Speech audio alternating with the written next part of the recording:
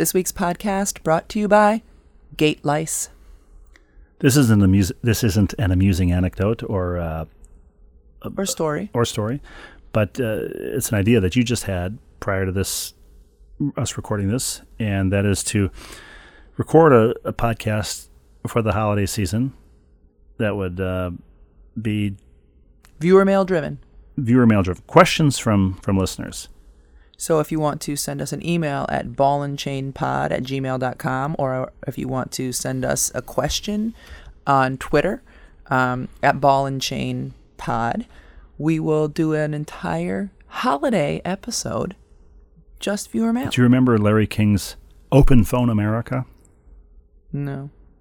Is that what this will be like? It'd be like at the end of his 9-hour radio show on the Westwood One radio network or whatever it was, when he would be doing ads for Gold Bond, medicated tooth powder. He would have Open Phone America, and people would call in with, they're about the time they were visited by aliens or whatever it was. Mm-hmm. And it was usually on an AM radio at 2 o'clock in the morning that you might have heard in a car or in the AM radio next to your bed. That's what this would be like. That's what we're aiming for. Open Phone America. So send your stuff in, and we'll have fun with it. And now, on to the podcast.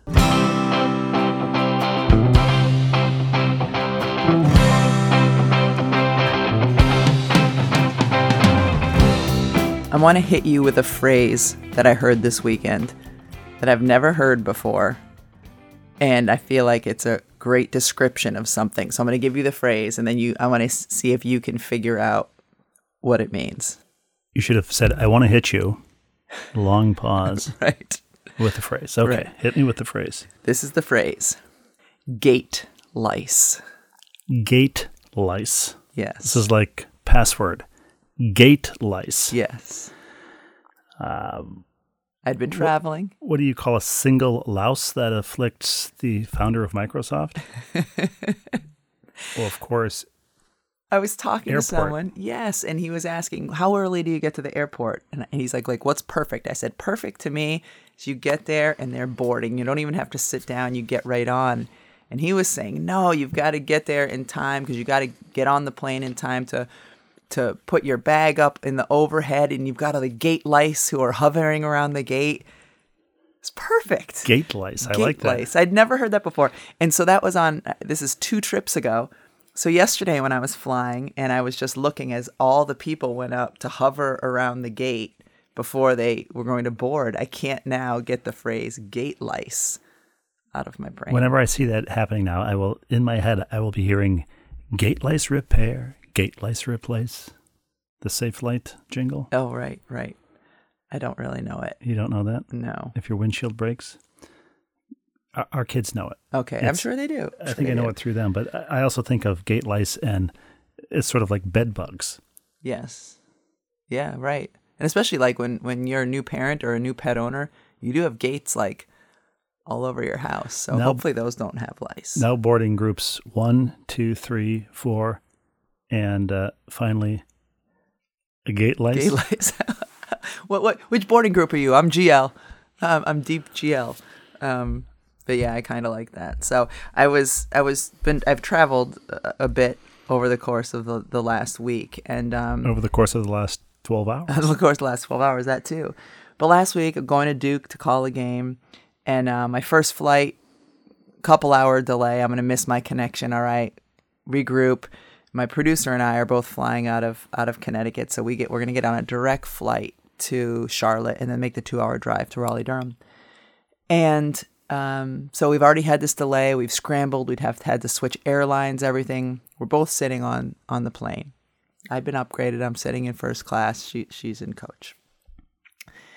And she's not a gate louse, though. She's not a gate louse. And waiting for the plane to push back. And I just see there's some sort of commotion because I can see the flight attendants up in the front of the plane talking about something and just saying, we've got an issue. We've got we're dealing. A guy came up. I think he had left his phone out in the gate area, trying to figure out because he can't get off the plane without his bags. There's all this stuff. And then I just hear this phrase from one of the flight attendants, I'm sorry, but there's a lot going on. We're dealing with a dog right now. We're dealing with a dog. So come to find out, Did you find out literally that dog is your co-pilot? Somebody had come on the plane with their dog, and the dog didn't fit in the seat, under the seat in front of them. The dog didn't fit. So there's this, like, the plane's delayed. There's this commotion. What's going to happen? Is this person going to get off the plane? What are they going to do? Please tell me that they strapped the dog in and the owner did fit under the seat. How great would that have been? So no, what ended up happening was they turned the dog's crate or bag or whatever the heck the dog was in. It didn't fit the way the owner was trying to jam it into his or her seat, the seat in front of him or her. They turned it to the side or whatever, and then it fit. And so I find out all of these details because the person with the ill-fitting dog was actually sitting right in front of my producer. So anyway, drove to Charlotte, or flew to Charlotte, and then she and I did the 2-hour drive to. Was this in Durham. First class? I was in first You were in class. first The class, dog right. and my producer were not. They didn't bring a dog dish with a mimosa in it for the dog? That leads me to my next thing. And I hadn't even told you this yet. This kind of blew me away. So on the flight home, they're short flights. I think it was like, might have been Durham to DC and then DC home. Anyway, short flight. And this time, my producer and I have both been upgraded. So I think we're on the connection now because our first flight's at 5 something in the morning we land. And now we're on the flight that leaves at like 7:45 from DC to get back to Hartford. And it's a short flight, so they're not going to have, beverage service or whatever. But we sit down, and the guy comes by, the flight attendant comes by with like a tray. And on the tray, he said, "Would you like water, orange juice, or sparkling wine?" And I just looked up at him and I said, "Do a lot of people take you up on the sparkling wine at 7:45 in the morning?" He said, "You'd be surprised." He said, "And I'm only supposed to have water and sparkling wine. I added the orange juice in case people want a mixer." 7:45 in the morning. It's the sparkling nature of the wine that makes it okay to drink at 7 in the morning. You would never ask, "Would you like a glass of wine?" to somebody who's just woken up. No, but if you say sparkling, then people, I guess, can, with the orange juice, It gives you cover. turn it into a mimosa-like Substance. beverage. Yes, but what airline were we on? United. But United's protocol is to offer sparkling wine and water, but he kindly throws in the OJ. I was going between, this past weekend, I was going between one of our son's travel basketball games and our daughter's travel basketball game. And they were both away. There wasn't enough time to go home, but it would have been too fast for me to go from one to the other. So I was like, all right, let me just do a quick stop at Target in case there's anything that we need. So I'm just kind of walking around the store, and there's this young couple there. I'd say they're maybe in their early to mid-20s. And the girl's kind of walking around, the guy's following her, and I just hear the guy say, actually, this is right when we came in. I just hear the guy say to her, "What do we come here for again?" And I was just laughing because I'm thinking, women don't go to Target because they're going there for something. Target's there. Once you get inside the store, that's when you realize why you're there. Oh, I don't need anything. Oh, but now maybe I do. I can't stand that. And whenever, in the rare occasions that I'm with the kids somewhere like that, I always tell them, and they could recite this to you, let's not lose the plot. Right. Well, but yes, and that's true. Like, I am a plot-driven shopper when I know I have something I need to get. But like in this situation, I didn't. You were killing time. I'm killing time. I think the girl was killing time too. They were just. You're an aisle louse. Exactly. I think probably maybe she was walking around hoping he would take the hint if she was like, "Oh, this is nice. Like, dude, holidays are approaching. Get me something." So anyway, that's what I heard him say to her earlier, like right when you walk in the store. So then later on, we're walking around, and I'm in one of the aisles, and I'm going by an aisle, and I see that those two are and looking at something. It was some sort of electronics, and maybe it was a charging cord. I don't know, but I hear her say to the guy, "How big is 6 feet?" So I'm guessing the cord said on it was 6 feet or whatever. How big is 6 feet? And then, did you say it's about the length of 2 beetles? And lots of beetle feet? No. So then I hear the guy say, "It's literally as tall as me." Literally. It's literally as tall as me. And he like puts his hand up like to where his forehead is. And the girl, and like only the way a woman can kind of cut down a guy, she looks at him and she goes, "You're 5'11". Like that made all the difference in the world. No, how big is 6 feet? No, you're 5'11". It just, I don't know why that interaction. I found it so funny. I'm Because like, these people are destined to get married right here. Because the guy has rounded up and considers himself 6 feet. Of course. Well, but still, if you're generally trying to figure out how long a cord is, and a guy's 5'11", he can say it's about as big as me. You know, we were at the UConn game on Sunday. We should talk about that in a minute. And Coach Horiyama said, I call him Coach Horiyama. I don't call him that. He wasn't my coach, but he said, he happened by us and said, well, this is a tall family. Yes, he did. And it got me mentally calculating our total height. And when all is said and done, when the youngest is done growing, she's the only one under 6 feet at this point, the six of us will be 37 feet tall, which is, as anybody in New England knows, I mean, that's its own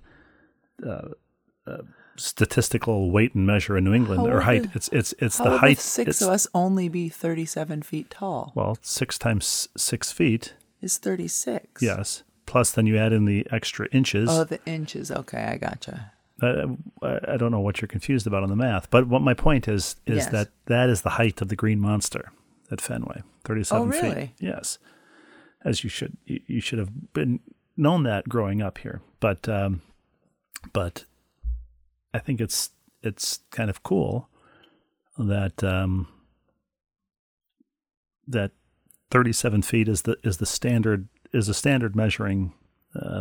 When the guy says, when she says how long is 6 feet? Yeah, it's literally as tall as I am. How tall is 37 feet? I can always picture that as the height of the Green Monster. That's right. And so, like, I thought you were going to say that's like how you calculate the size of a monster. So once you get to 37 feet, you're considered a monster. Well, I think that may be the case also. But if we were to sit on the Green Monster seats and form like some kind of a human ladder by dropping one of us down, right, held like by the hands chain, and the other held by the ankles, yeah. The lowest person, and I would volunteer to be the lowest person, could then stand on the warning track. Yeah, that's pretty cool. We probably have to factor in. What do you think our families? What do you think the tallest we will ever be as a family will be? Like it'll be the moment our son is done growing and our daughter are done growing, and before you accelerates. And I start shrinking. Yeah. Like, I guess that'll be the moment our daughter's done growing and our son are done growing. Our youngest two, because you figure we'll probably hold that height for a couple of years, and then maybe we will no longer be the height of the Green Monster. And do you suppose we're the only imbeciles in the world right now calculating the total length of their family? The total length. Perhaps we can also all get on like a truck scale also and see how much we collectively weigh. Wouldn't that be so much better of a word problem though? And like then the ridiculous stuff that's in books or on tests. Yeah, how much better if it would be? It was like, we want you to go home and like do the sum total of your family's height. I think a better question than when will we be at our maximum length as a family is when will we be at our maximum weight as a family? Well, that's an interesting one too. It will be after we're at our maximum height. Oh, of course. But it'll really all depend on how long you and I live, and like how broad, probably our son, how broad he ends up in his 20s and 30s. An absurd. It's an absurd thing to. Yeah, that's true. So, but anyway, I introduced the subject of Sunday's UConn game against Notre Dame, at the end of which Paige Beckers got injured, and it turns out today she's out for 6 to 8 weeks. So, you should probably address that.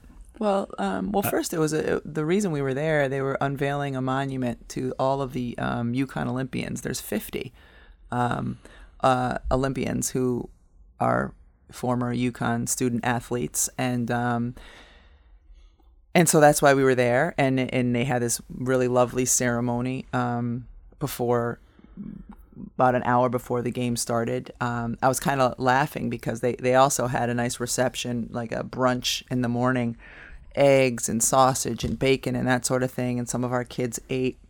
And as we're walking away from that to go to the unveiling of the monument, our youngest said, then are we going to the game after this? I said, no, we're going to go to the monument, and then you guys are going to come back here where the food is. And she just said, are they going to have different food?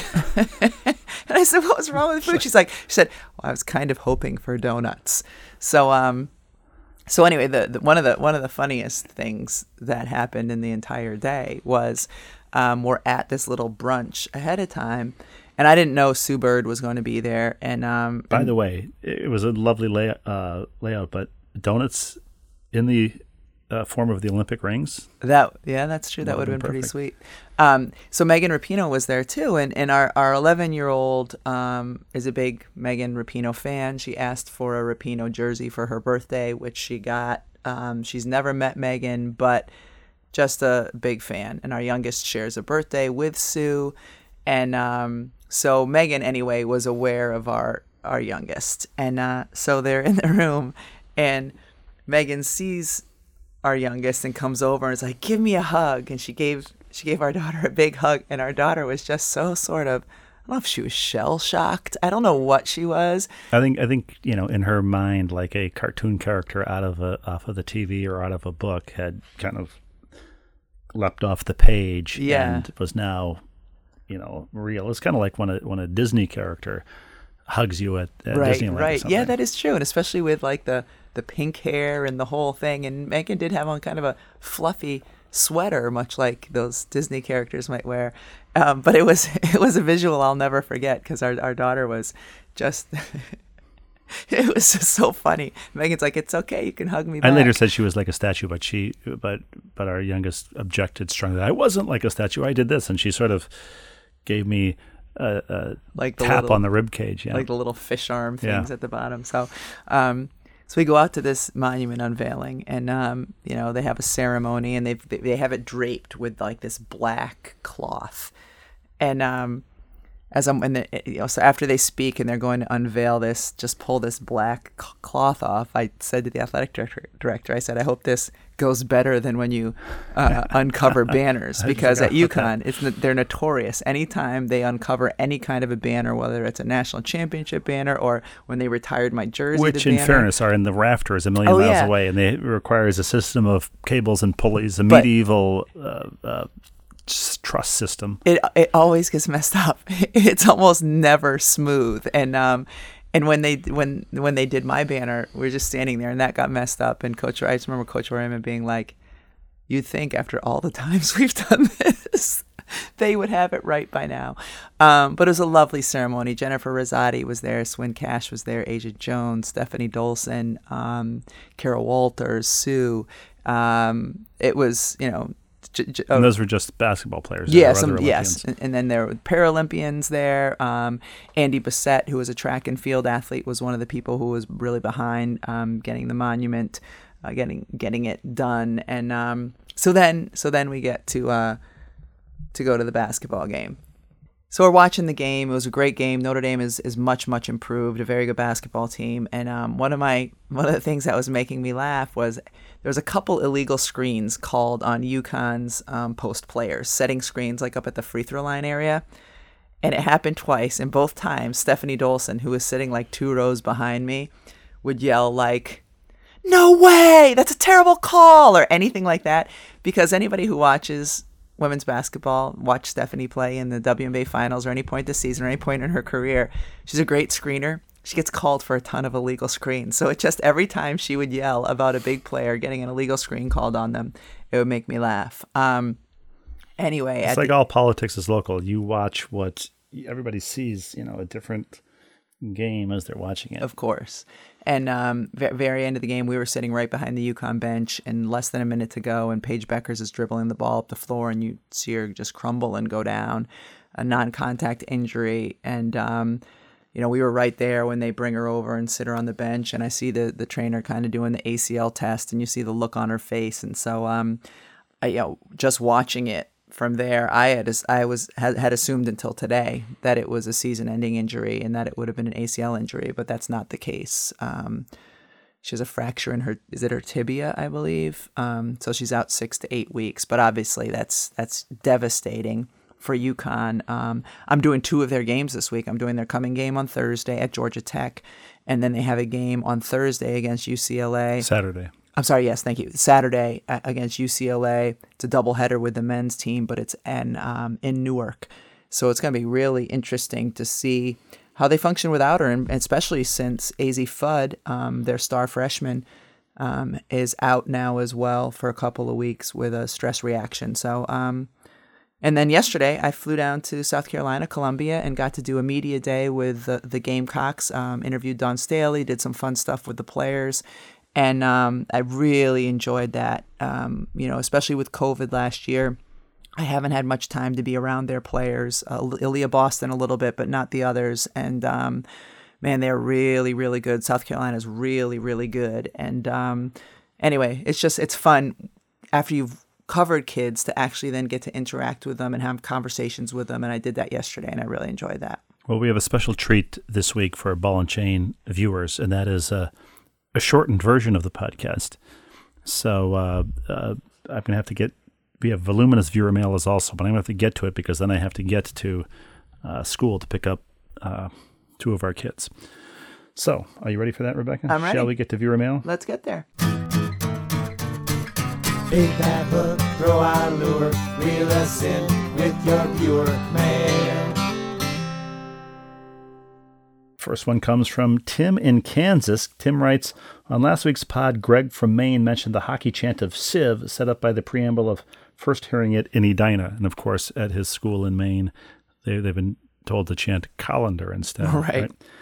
I was 100% sure he was going to say the Edina chant that they always used when they were losing to my high school, Armstrong, was, that's all right, that's okay, you will work for us one day.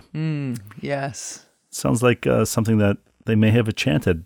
Yes. Edina fans may have chanted in the I think back in the day or even currently. That may have been a big chant too. Like my brother played basketball at Dartmouth, and anytime they were playing games outside of the Ivy League, it may have been losing. I think that may have been a Dartmouth student cheer as well.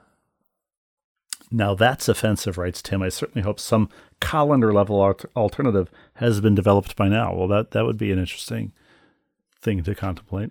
That's all right. That's okay. We will all work in harmony someday. We'll be colleagues one day. Yeah.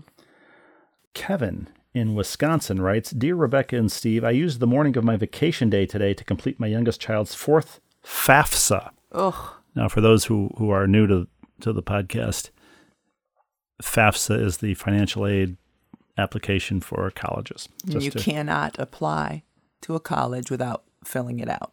And sometimes you cannot be accepted to a college without filling out this huge financial aid form. Unfortunately, writes Kevin, she is in a 6-year, all 6 in all caps, 6-year physical therapy program. All caps, exclamation marks. One suggestion, create a spreadsheet to record all of the non-income tax. Oh, now you're talking Rebecca's language, Kevin. Let's hear it. You had her at create a spreadsheet. Let me hear about the spreadsheet. If it has to do with passwords, I'm all in as well. Let's hear it. Create a spreadsheet to record all of the non-income tax form information, totaling them up for the various fields you need to fill in. It makes it really easy to total up before you even log into the FAFSA website. It took me until my oldest child's senior year, the youngest's freshman year, to think of this. The last 3 have gone much easier. Rebecca, I don't think I've seen you this excited since somebody told you to remove all of the caps from the tire, when I put tire air valves in the before you tire. put air in the tire. Once the clock starts ticking on the tire Yeah. thing at the gas station, which I just did the other day, by the way, and I removed all the caps first. It was a great genius. system, yeah. What do you think of Kevin's 4th FAFSA is his email? I header. have to admit to Kevin that I asked when I was completely lost and the form was due the next day. I just emailed our accountant and said, because we don't prepare our own taxes, you and I are not very good at that. And he sent me a form that had stuff like filled in so I would know where to put it. I've still found it to be a gigantic pain in the tushy. The frustration of the FAFSA. I mentioned, there's one school that said, also then asked what kind of car you drive. And so I filled in, the Honda Odyssey.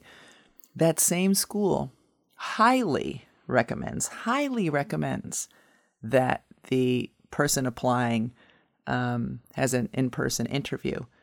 And when our daughter went to schedule the interview, all of the slots are full. We highly recommend, that's in quotes, that you have an interview, but we don't have the slots. Do you think it's some kind of a hazing that they're seeing how much nonsense one is willing to put up with? I don't know, but it's starting to feel that way. Well, you got to narrow down your choices somehow, and this is a good way of doing it. Yeah. Ralph in Maryland mentions that it may be part of the documentary. It isn't. This is the Beatles documentary he's referring to. But Sir Paul used his own name originally when writing the song Eleanor Rigby, but then looked in the phone book and decided on Mackenzie instead. So Father Mackenzie was originally Father McCartney in the song Eleanor Rigby. He thought using McCartney might upset his actual father. The Beatles documentary, while riding the exercise bike, I started watching the first episode again, and I'm not sure that I will watch it all the way through again. But I am picking up things that I didn't notice before. But people in the background, and but it's a long slog, 8 hours, and but I do miss the Beatles. So are you going to slog through it? I don't think so. Like, I could see watching it again in a year or even 6 months or something. It seems a little bit soon to already be just do a second lap as soon as you finish the first lap. I agree with you. So I'll try to rein that in. My best to Becky Hammond, writes Ralph. She's your partner on the T-shirt that I got at the Barclays Center. Mm-hmm. Your son may have found that part of the T-shirt more interesting. Becky Hammond on the T-shirt, it looks exactly like Becky Hammond, or at least very much like Becky Hammond. The one of me, not quite as close. Who do you look like on the T-shirt? Do we know? I don't know. It's better than the bobblehead that they had years ago at the Connecticut Sun. The bobblehead that they had at the Connecticut Sun, we were certain was made from surplus warehoused Tom Seaver bobbleheads. Yes, for sure. I'm not sure. I don't know yet who the T-shirt looks like. We'll have to figure that out. Sir Lewis Hamilton has to race in Saudi Arabia this weekend, writes Ralph. That is all I know about Formula One. I'm hoping. I mean, it was a action-packed, controversial-filled race in Saudi Arabia. Controversy-filled. Yes. Controversy-filled. Yes, it was also poorly grammar-filled. So, Claire, this is Claire with an A-I-R-E. Hello, Claire. As opposed to an A-R-E. Claire writes, "Hi, Rebecca and Steve. I just found your podcast about 8 months ago, so I'm nowhere near a completionist. Every episode has made me smile or laugh so far, though, so maybe I should consider it. My real reason, now think of, I'm watching the Beatles documentary again. Mm-hmm. Where do we get it? Do you think we'll ever get a double completionist? Oh, I hope Goes not. through a second lap? I don't think so. That would have to be somebody who's on a long, long journey in a car, or a long, long journey in a small cell with only the Ball and Chain podcast as company. I think you're allowed to listen to podcasts in prison. I can't imagine why not. I don't know. Do you have devices in prison, like listening devices? Do you have a listening device? Is this like the Soviet Soviet Union? Like speakers, or I assume you don't have a phone. Well, you know what? If somebody is in prison with a listening device, works in prison. If someone is in prison with a listening device, a phone, and access the podcast, perhaps they'll write in and tell us. Maybe they'll send an email to ballandchainpod@gmail.com. My real reason for writing is actually to pick the audience's brain. We just moved to Minneapolis this fall. Congratulations, Claire. And we're thrilled when we heard the Women's Final Four would be held here. We have been looking at buying tickets, but have only seen two options for sale. One, poor visibility seats in the upper level corners. Or two, good seats that come with a lot of VIP extras that we don't want. Do you, maybe Rebecca, or any of your listeners know the ins and outs of purchasing regular tickets that have a good view? Thanks for putting the podcast out there weekly, Claire.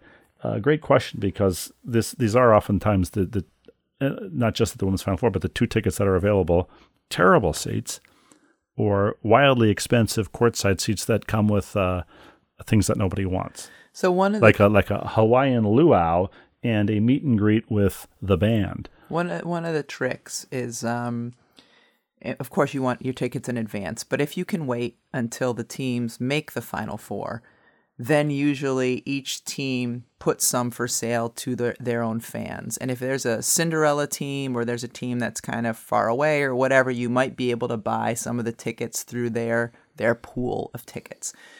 Second thing is, after the semifinals, if you just wanted to go to the national championship game, after the semifinals, when two teams lose, many of the people come to the game, but many of the people go home early or don't go to the game, and then we'll put the second session up for sale, and that's a way, because each team's tickets are pretty decent seats. They're behind their bench, so that's a way to get decent tickets as well. But you don't have them in advance, so it's might be a little disconcerting because you're not certain you're going to get them, but it's one way to do it.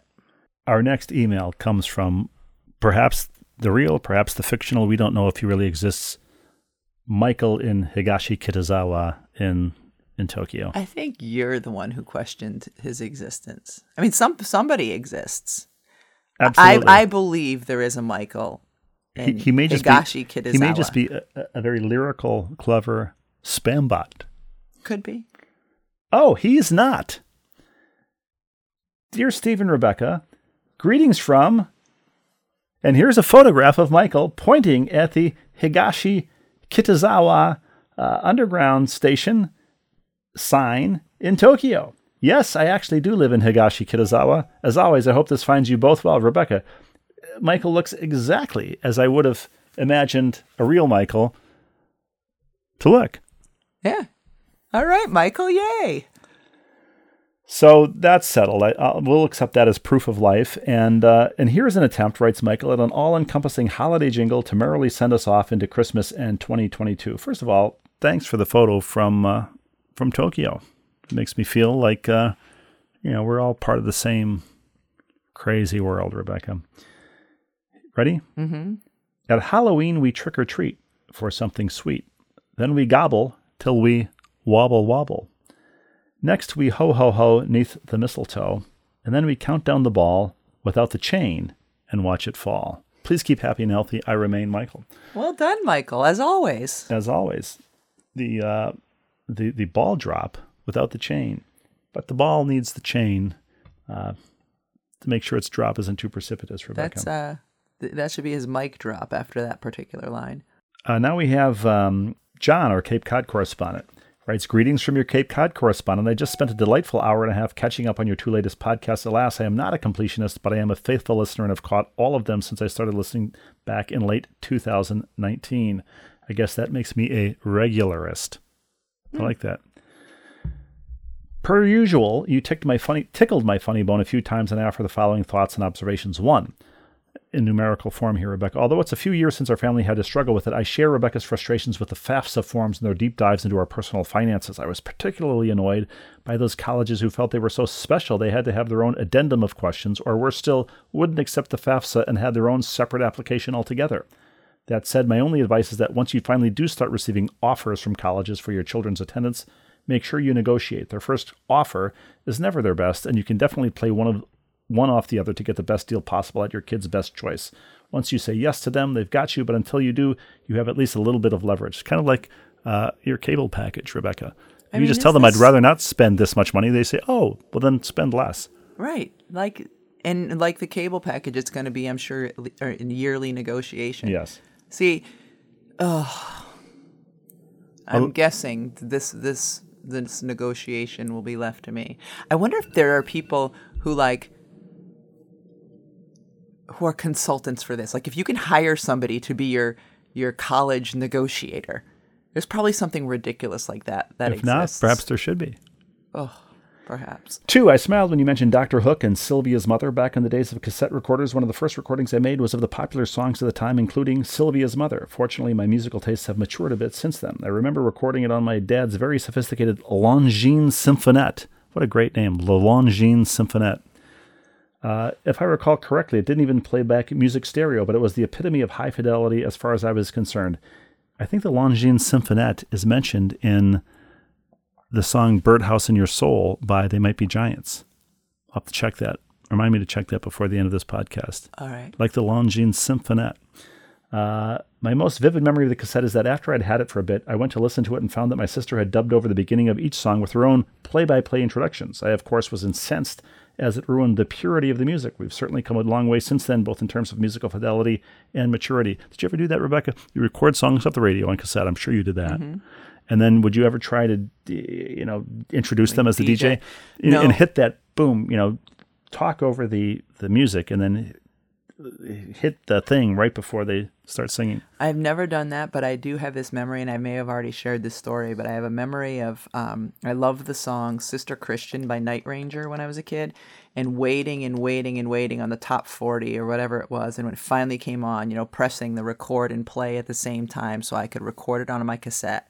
Finally got it, would listen to it in my Walkman, and I remember on a trip to my grandparents, listening to it, and we were staying over at my grandparents, and I don't know what happened. I was probably, 6th grade, my sister in 8th grade. I don't know what happened. My sister got mad at me, and she threw the tape across the room, and it broke.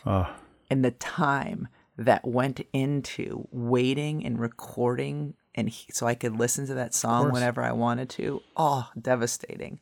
And it's my sister and I got along really well when we were kids too, but man, I remember that. 30 years later, it's still with you. Yeah. The scar is the wounds are still fresh. I can picture in my brain where we were in my grandparents' house when she broke that cassette tape. By the way, They Might Be Giants. My story's infinite, like the Longines Symphonette. It doesn't rest. That's Birdhouse in Your Soul, a great song by the great band. They Might Be Giants. Our kids love. Their version of Istanbul was Constantinople. Now it's Istanbul, not Constantinople. Mm-hmm. So if you've a date in Constantinople, she'll be waiting in Istanbul. 3, regarding your discussion on relative heights, I find it always tricky when you ask someone else to describe another person and they say the person is tall, short, large, small, etc. For example, I'm 6'2", so like the children in Lake Wobegon, I am above average, at least in terms of height. But if I'm talking to Jane, his wife, who is 5'7", her perspective on someone's height is going to be very different than if I'm talking to my nephew Brian, who is 6'8". Likewise, if you're describing the size of hard-hitting NFL safety, who are often about my size and relatively large for a human being, they would look much smaller in comparison to an offensive lineman such as Trent Brown, who tips the scales around 400 pounds. Your brother came over today before work in a shirt and tie, and he's 6'11". He is. Before putting on his judge's robes, which are also, well, I don't know if they're 6'11", but if he hangs those on the hook on the door, they must cascade like a bride's train, okay. Right? Mm-hmm. So yes, everything's relative, and then to your brother, 6'11", Manute Bol was 8 inches taller than him. So you're right. For almost everybody, it's relative in that way. 4, like Steve, Jane and I were very interested in the Beatles special. We have listened to the first of the 3 episodes of Get Back and are very much looking forward to the rest of it. We too were struck by the creativity and the speed with which they developed songs. George mentioned, "Here's the song I made up last night, I, Me, Mine," and by the end of that same day, they had it pretty well figured out. Another amazing part of that is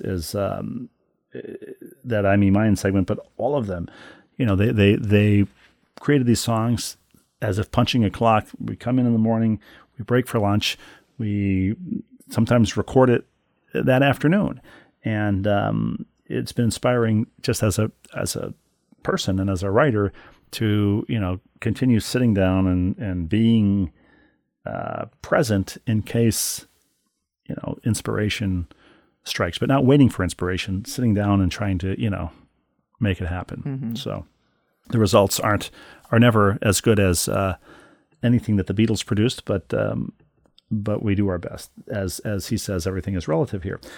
Finally, I'm an avid golfer and have always heard the putts break toward the water trope. I guess I never really put much stock in it and try to read the greens based on their undulations and pitch. Unfortunately, however, water on the course does tend to have a major effect on my game. The truth is I generally don't have a lot of trouble once I'm on the green, but if there's water between the tee and green, I invariably seem to find a way to visit it.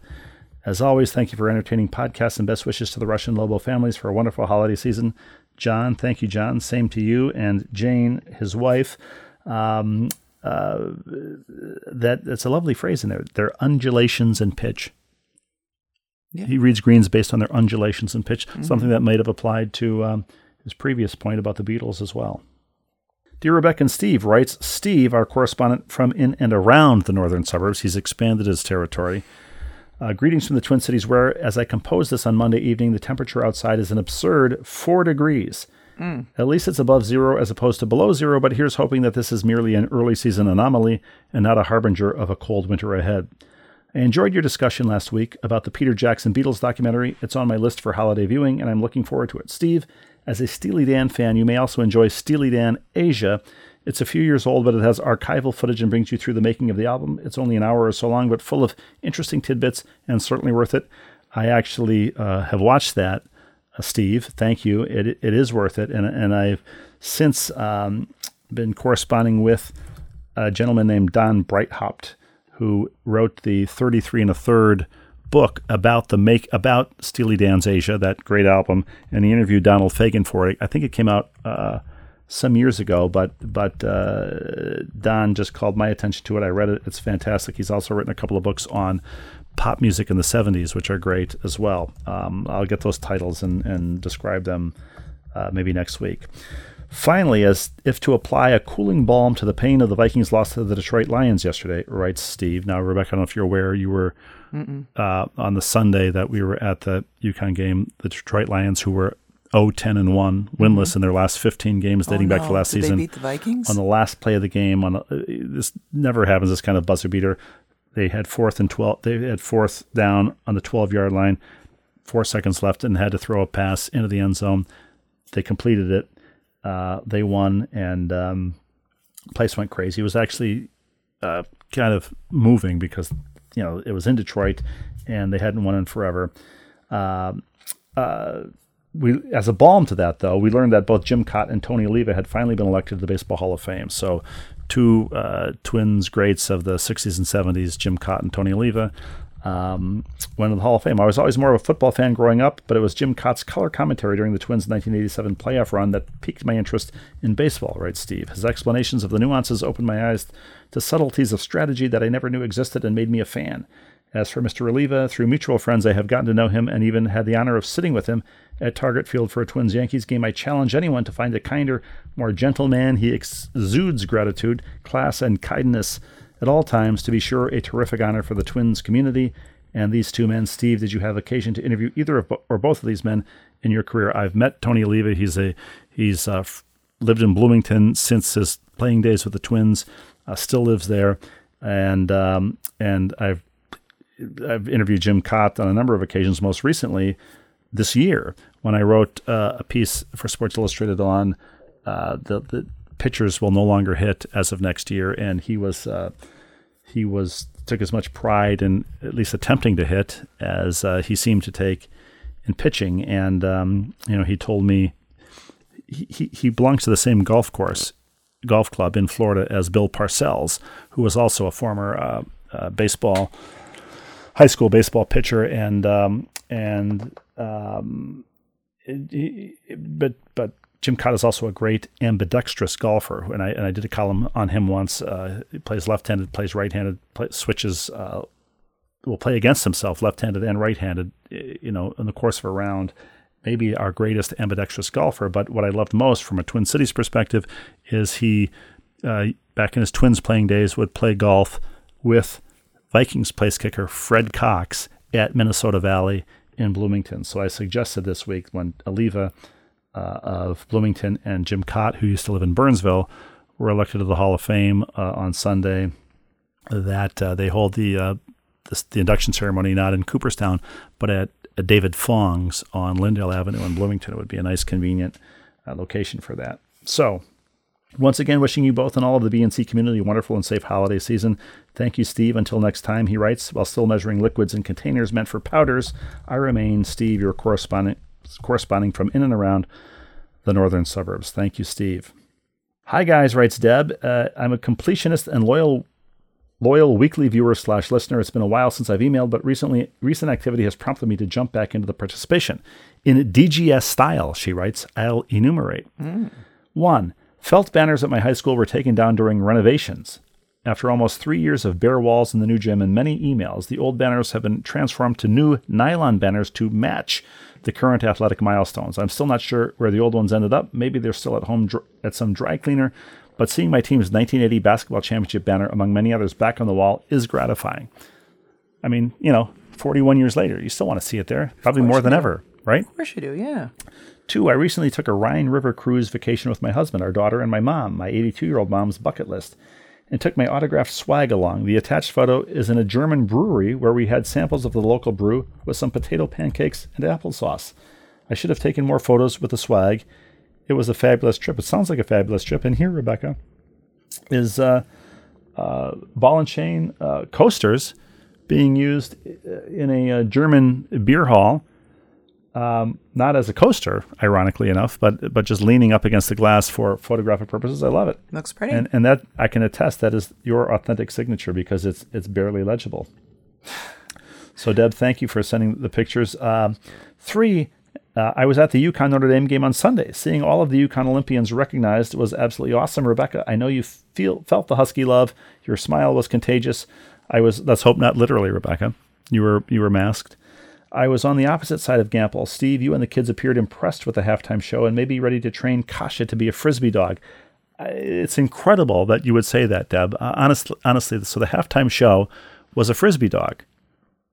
More than one Frisbee dog, actually. And the owner, Jonathan, or the trainer, Jonathan.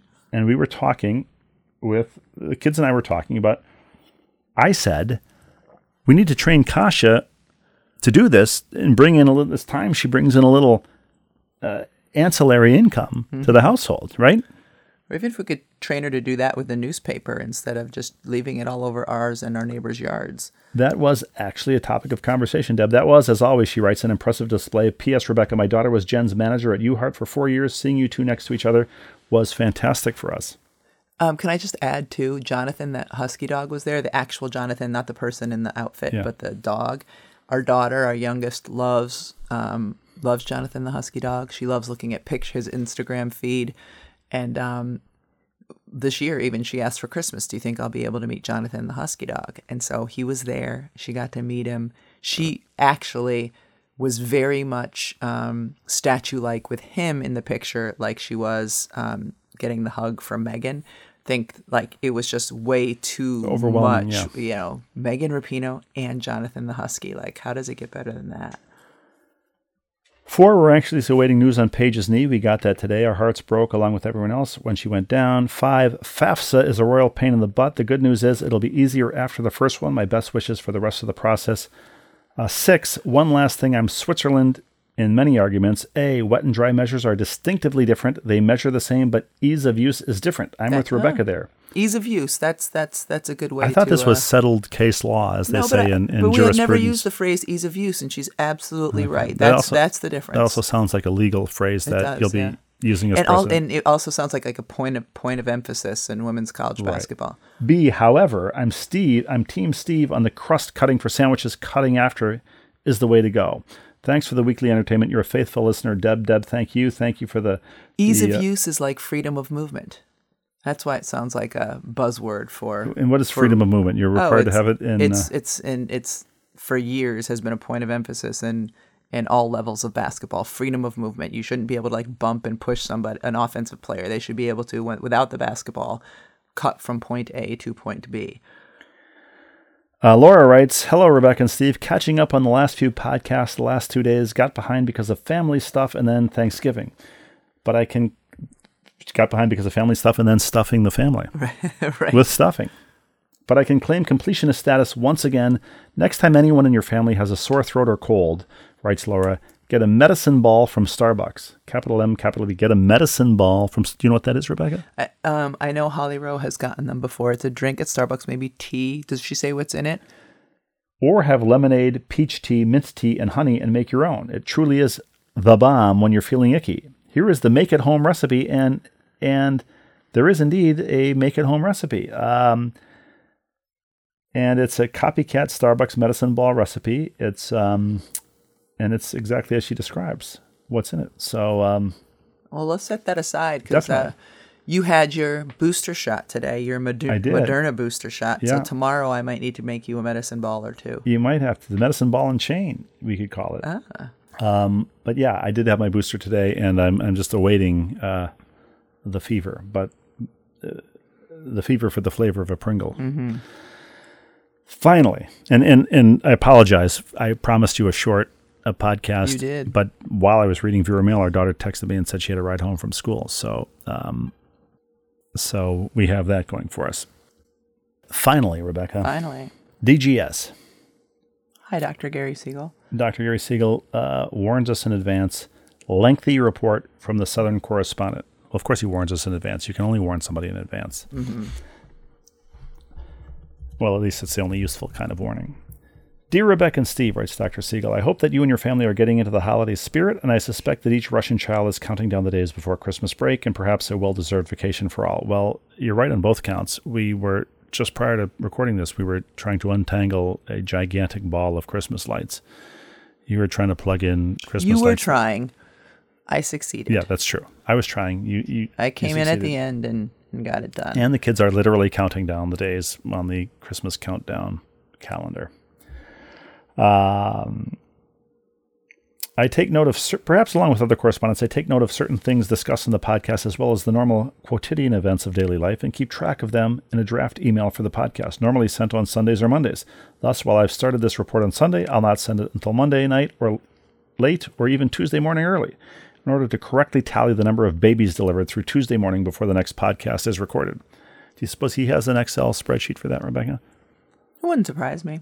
I apologize in advance to those viewers who did not follow Formula One, as this week's race was complex, and thus this note is a bit longer than I would have liked it to have been because I am somewhat obsessive and compulsive, lacking, however, a true diagnosis of OCD. I'll present items in list form to it. 1. It's not OCD, it's CDO. The condition itself demands alphabetization. That's funny. 2, and I knew Dr. Siegel was going to enlighten us about this week's Formula One race because I've only read headlines and brief stories about the machinations of this, but it was controversial and jam packed. 2. Michael in Japan is a clever and welcome correspondent. Those who write with humorous stories or wordplay are especially gifted, and Steve seems to have an encyclopedic memory of trivia facts of all sorts, and likely a photographic memory as well. I certainly don't have a photographic memory. I have an encyclopedic memory of only those facts and trivia, which is of no use to anybody. I wish I had an encyclopedic knowledge, Rebecca, of where things were around the house. And I wonder what it would be called because there are no more encyclopedias. Like a photographic memory. I wish you had whatever the version would be of somebody who hears something and then remembers it forever. What would that be? Not photographic, but archival? Audiographic? I don't know. I wish you had that. I wish you had that for like 10 minutes at a time. You wish I would say something and you remember it 10 minutes later. You wish you had a permanent memory for 10 minutes at a time? Well, you know what I mean. Like when you heard something, like in particular when I'm speaking, if you heard it and remembered it 10 minutes later, that would help.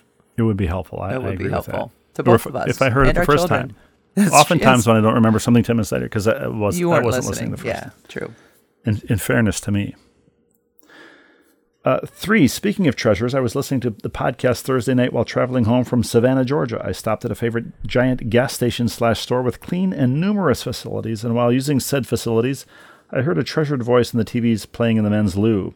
I didn't need to look up to know that my favorite women's NCAA color commentary was working, but I was a bit sad to see that she was calling a game where Iowa was playing Duke, as a much better campus is only around 10 miles west of Durham.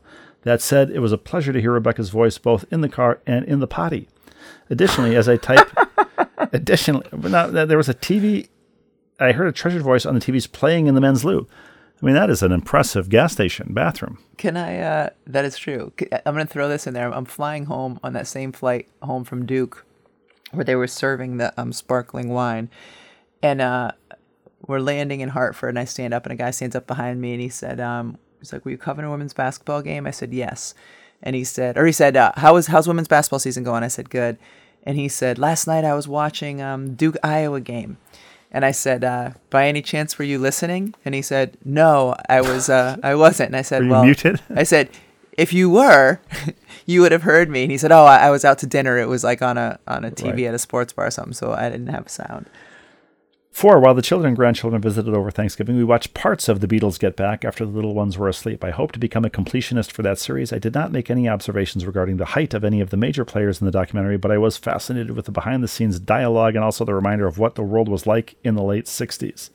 That's another great thing of it, just the coffee mugs and the fashions, of course, which were sort of heightened because they were the Beatles. So they were wearing, they looked like birds of paradise with these crazy feathered jackets and stuff. But anyway, 5, can we revisit, asked Dr. Siegel, can we revisit dongles previously covered likely before the pandemic? While I don't listen to music in most surgeries, there are a few circumstances in which I do have music on in the background while working. One clinic has older speakers with a 3.5 millimeter earphone male jack, and they require a special dongle in order to play music from my iPhone. So his male jack requires a dongle. Friday last, my dongle malfunctioned, and it was good fortune that one of the medical assistants happened to have her own dongle, so the day went on swimmingly. Perhaps another viewer can reference the podcast in which dongles were discussed. For the edification of our hosts attached, please find a picture of said dongle. How long has dongle been a word in the dictionary? Were people using the word dongle before iPhones, and did people need dongles before the modern electronic age? I will Google search the etymology of dongle. Please do. At the end of this email. 6, the Formula One season's penultimate race was Sunday, the inaugural Saudi Arabian Grand Prix in Jeddah. The street circuit is fast, long, narrow, and features many blind corners taken at higher than average speeds and little runoff space. Before the race began, there were hints that even minor mistakes might lead to shunts and even race delays and or stoppages. Indeed, as the race began, championship protagonists Lewis Hamilton and Max Verstappen, who have 7 and 0 world championships respectively, started from positions 1 and 3 due to a last-lap qualifying mistake by Verstappen. Due to the incredible engineering in Formula One, despite 2 red flags and 5 race delays, no one was injured despite several incidents. However, the 2 title contenders collided mid-race in an odd circumstance where Verstappen had illegally overtaken Hamilton and was ordered to give the position back. After the race, which Lewis won in front of Max in P2, that's second place, Rebecca, both were summoned to the stewards. Max was penalized 10 seconds for being, quote, mostly at fault for the collision, which did not change his final position. However, just like a routine traffic ticket for us mortals, he gets points, 2 in this instance, on his racing super license. If a driver gets to 12 points in a year, he gets banned from a race, although collected points expire after a year. So points on his super license. Okay. While Mercedes have a lead over Red Bull entering next weekend's final race, Max and Lewis are equal on points. Keen viewers, Dr. Siegel notes, will recall that the team standings determine the prize money awarded at season's end. He's including footnotes now in his enumerated emails, which is impressive. Max and Lewis are on equal points. Max has won more races than Lewis, which would be a tiebreaker if they end up level on points. However, if both teams have both of their cars finish in the points, then the Drivers' Championship will be decided on the track by who finishes higher, Max or Lewis. Penalty kicks would be nice, Rebecca, don't you think? Or how about the college football playoff? Well, the cars that push the giant inflatable soccer balls around. You've seen that. I think so, yeah. Truck soccer. The team championship is likely to go to Mercedes, but that outcome depends on the results as well. Drama awaits. 7, and lastly, Thanksgiving deliveries. Over the years, I've generally volunteered for Christmas duty, which means I almost always have Wednesday through Sunday of Thanksgiving away from work. Thus, Rebecca, the only deliveries that I did over the holiday weekend were my children and grandchildren between home and Hartsfield-Jackson Airport. This past weekend, however, from Friday afternoon until Tuesday morning, the count is 2 girls, 1 repeat C-section, 1 vaginal delivery, and several outpatient visits. Bonus, no action at all between 12 a.m. and 6 a.m. Very lucky. Well, Rebecca, all of our children, all of them were born between 12 a.m. and 8:01 a.m. That's right. Am I wrong? No, you're right. Your humble servant, Gary with 2 R's and a dongle enclosed. And Rebecca, you've spent time at Hartsfield-Jackson Airport both yesterday, twice, I believe, yesterday. Twice yesterday. Changing on the way down to South Carolina, changing on the way back. And you will be in Atlanta for Georgia Tech UConn on Thursday. I will. You'll be dining with Dr. Siegel, I take it? I don't think I'll be dining with Dr. Siegel because I land late the night before the game, and then the day of the game I'll be working. And also, he has babies to deliver. And he has no interest in dining with me. Having said that, and on that note, yes, Thank you, Dr. Siegel, as always. Thank you, Denny Gallagher. Thank you to all of the viewers, and I think that's time. We've overstayed our welcome. I promised a short one, and we've given them a long one. So let's get out of here. Tom play us out.